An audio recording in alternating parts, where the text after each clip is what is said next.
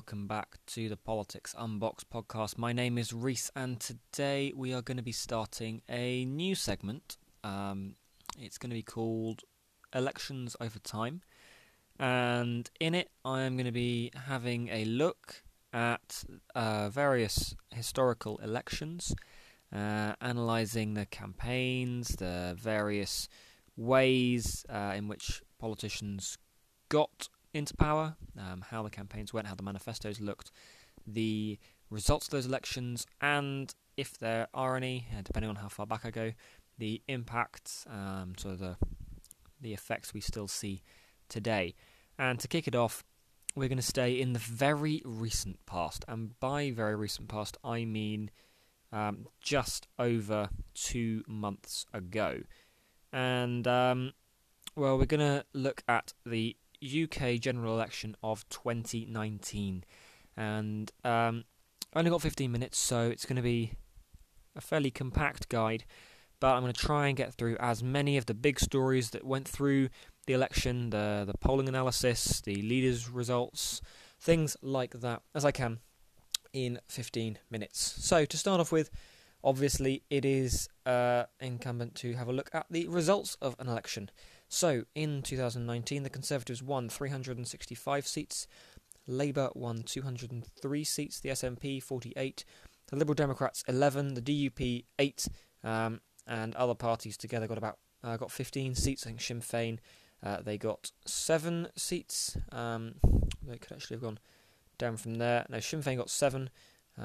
The Social Democratic and Labour Party in Northern Ireland, they got 2 seats. The Alliance Party, 1 seat, and in Wales, Plaid Cymru managed to get themselves 4 seats. So those are all the parties who won seats in the UK general election. Of course, there were other parties who stood, parties like the Brexit Party, who got 2% of the vote, and no seats. Of course, the Green Party, they got their customary 1 seat. Caroline Lucas holding Brighton Pavilion there, and they got 2.7% of the votes. But other than that, no parties who stood actually won seats. The big story of this election was, firstly, how Boris Johnson managed to turn around Conservative fortunes. This election, if it had been held a couple of months previously, would probably have turned out very differently. Because if we look back in the recent elections that have happened, the European elections, the local council elections, the Conservatives have been doing abysmally. That is not an overstatement. They had got their worst result in a European election ever. They were in 5th place, behind the Liberal Democrats, the Brexit Party, the Labour Party, and even the Green Party. For the first time, I think ever, that they'd finished 5th in a national election. Or certainly for well over 100 years. No, it was the first time the Liberal Democrats had actually finished above Labour and the Conservatives since 1922. But the Conservatives, they were coming off a very bad run of form. They'd lost control of a lot of local councils.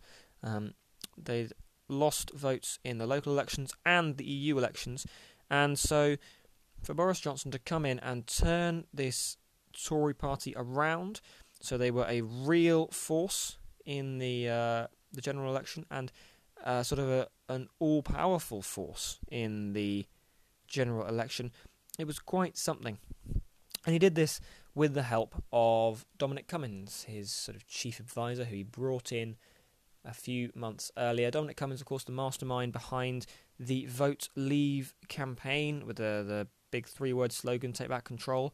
He masterminded another win, this time with a separate 3-word slogan, Get Brexit Done.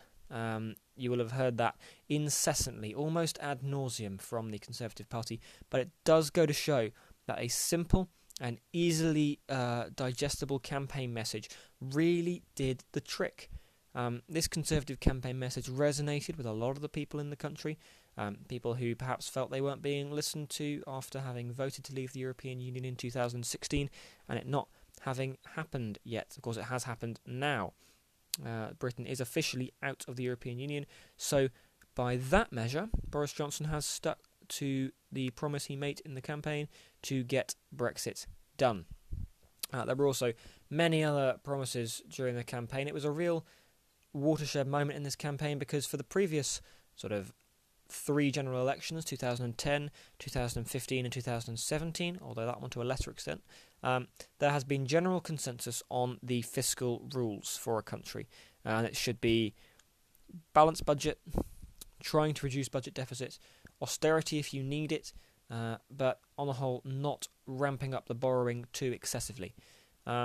This time around, yes, there's still fiscal responsibility, but you're seeing marked increases in public spending commitments across all the major parties. The Liberal Democrats had some, the Conservatives had some, Labour had the most, and we'll get onto that in just a second. But this was a real rewriting of the fiscal rules. Not so much to remove fiscal responsibility, but an expanding of the government expenditure was planned by all major parties in this campaign, and I think most of the people across the UK are crying out for an end to austerity. It really has become a turning in the public mood against austerity, sort of over the last perhaps 3 years. Maybe you can see the trickle, the tide turning, perhaps guided by Jeremy Corbyn. And one of the things he did do that Labour Party will thank him for is turning them into an anti-austerity party, because in 2015 they were playing by exactly the same fiscal rules as the Conservatives.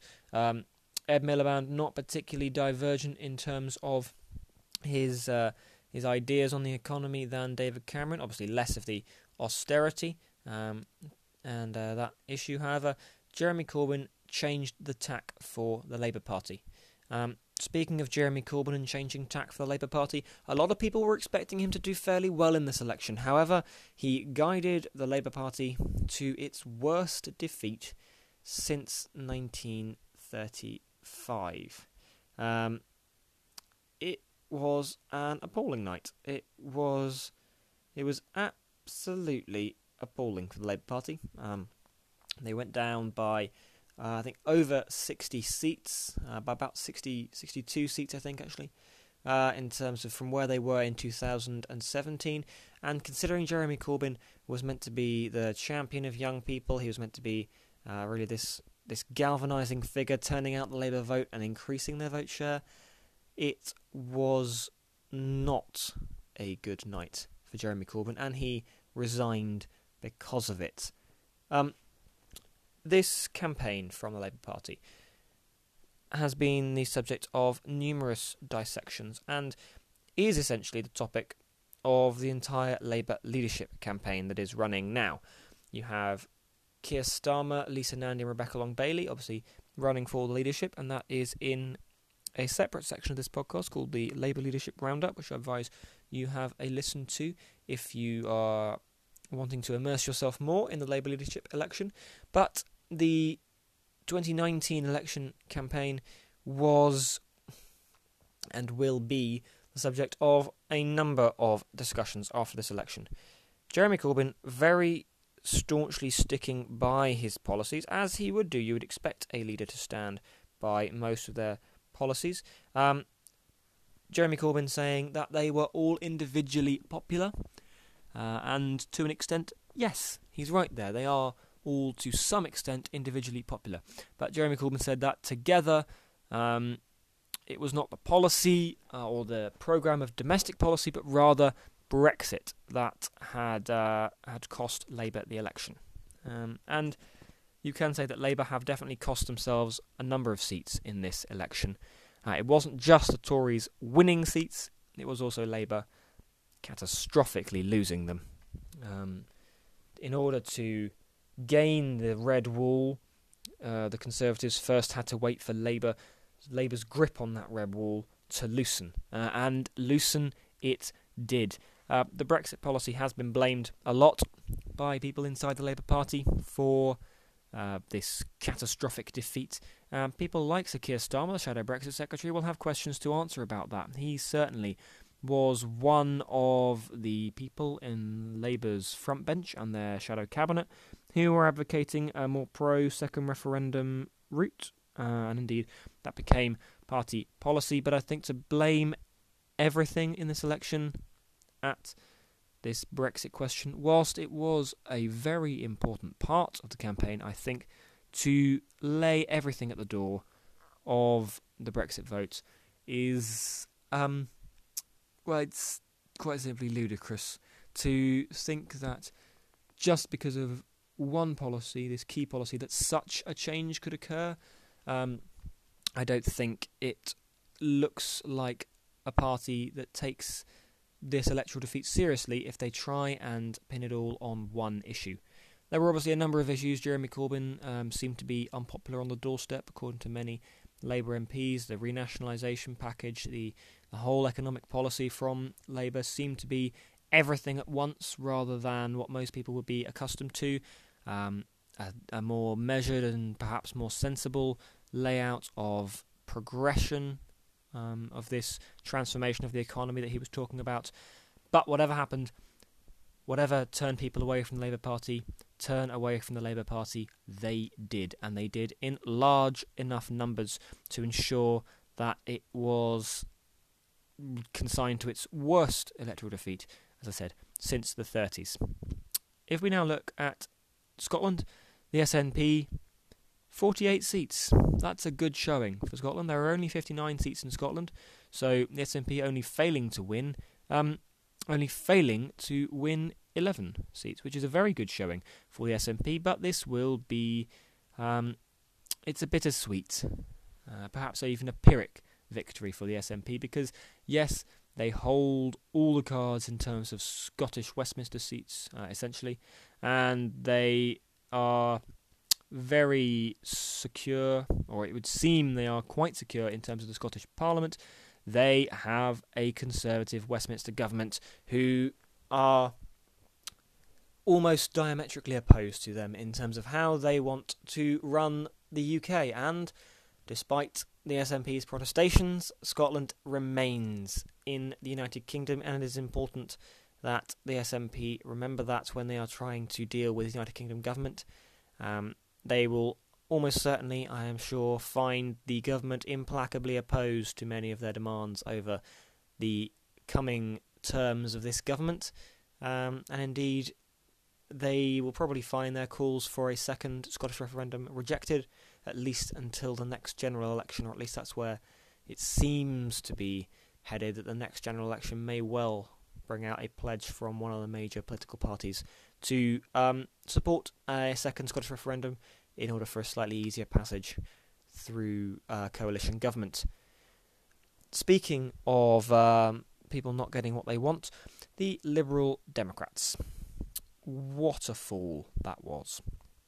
From the local elections and the European elections in May and June, where the party was flying high in the polls. In fact, they were actually top of one YouGov poll. Basically, it was sort of a four-way tie for first. All of the parties, the Liberal Democrats, the Labour Party, Conservatives and the Brexit Party, were all within the margin of error, I believe, for that poll. But top of the poll they came in terms of if there was a general election tomorrow, who would you be most likely to vote for? And from that lofty height of coming second nationally in the EU elections and doing the best out of the local council elections, the general election was a shambles. Their leader lost their seat, Jo Swinson. She lost East Dunbartonshire. The number of MPs went down. All of the new MPs who defected from the Conservatives and the Labour Party, and then eventually from Change UK or wherever they came from to join the Liberal Democrats, all of them lost their seat. Whilst they increased their vote share, the actual number of MPs only went up by a couple. In fact, it stayed pretty similar in terms of how they started in 2017. Yes, Brexit had put the Liberal Democrats back on the map, but it had also turned around and essentially re-wiped them off it for a while again. They are going through a leadership crisis of their own. There is as yet no clear date for when the new leader will be in place, but there is also no coverage because everyone is far too fixated on the Labour leadership election for anyone to really care who will be the next leader of the Liberal Democrats. So it will be interesting to see how they dig themselves out of their own self-imposed pit of sort of electoral oblivion, really. The Liberal Democrats will have a lot of reflection to do over the next few months to see where the party goes next, because with Brexit out the way, essentially, as the United Kingdom has left the European Union, with Brexit technically finished, it is just the future agreement to focus on now. This whole tag as Britain's largest Remain party, it's dead. It is dead, so the Liberal Democrats have to find a new unique selling point, a new way to market themselves to the electorate. And that will be interesting to see if they can do it. Moving very briefly to Northern Ireland, there was a realigning moment in Northern Ireland, as for the first time ever there were more nationalist MPs sent to Westminster than unionist MPs. Because if you add up the Sinn Féin MPs and the Social Democratic and Labour Party MPs, there were 9, 8 DUP MPs sent back, and 1 sort of cross-community representative from the Alliance Party Northern Ireland, very much not trying to be unionist or nationalist, although it's a hard line to tread in Northern Ireland, I will say. The election will probably go down in history as one of the most important elections in UK political history once we look back on this period of Britain's exit from the European Union, and as such 15 minutes doesn't really do it justice. Perhaps I will return to it in a later podcast, but for this particular episode I am going to draw the line here. The key takeaways: Boris Johnson delivered on his promise. He said he would lead the Conservatives into victory at the next general election, and he did. With his 3-word slogans, his promises, and his slick and effective campaign, he was able to rout the Labour Party, led by a flagging Jeremy Corbyn, and essentially reduce the Liberal Democrats, led, I use that word very loosely, led by Joe Swinson, to sort of the ashes from whence they had come. The SNP, whilst a good election in theory, it will not get them any of their ideas and achievements unless there is a complete policy change from the Conservative Party. And this shift in Northern Ireland potentially is a push towards United Ireland, with Sinn Féin and the SDLP getting good scores from the public. However, it's a long, long way off.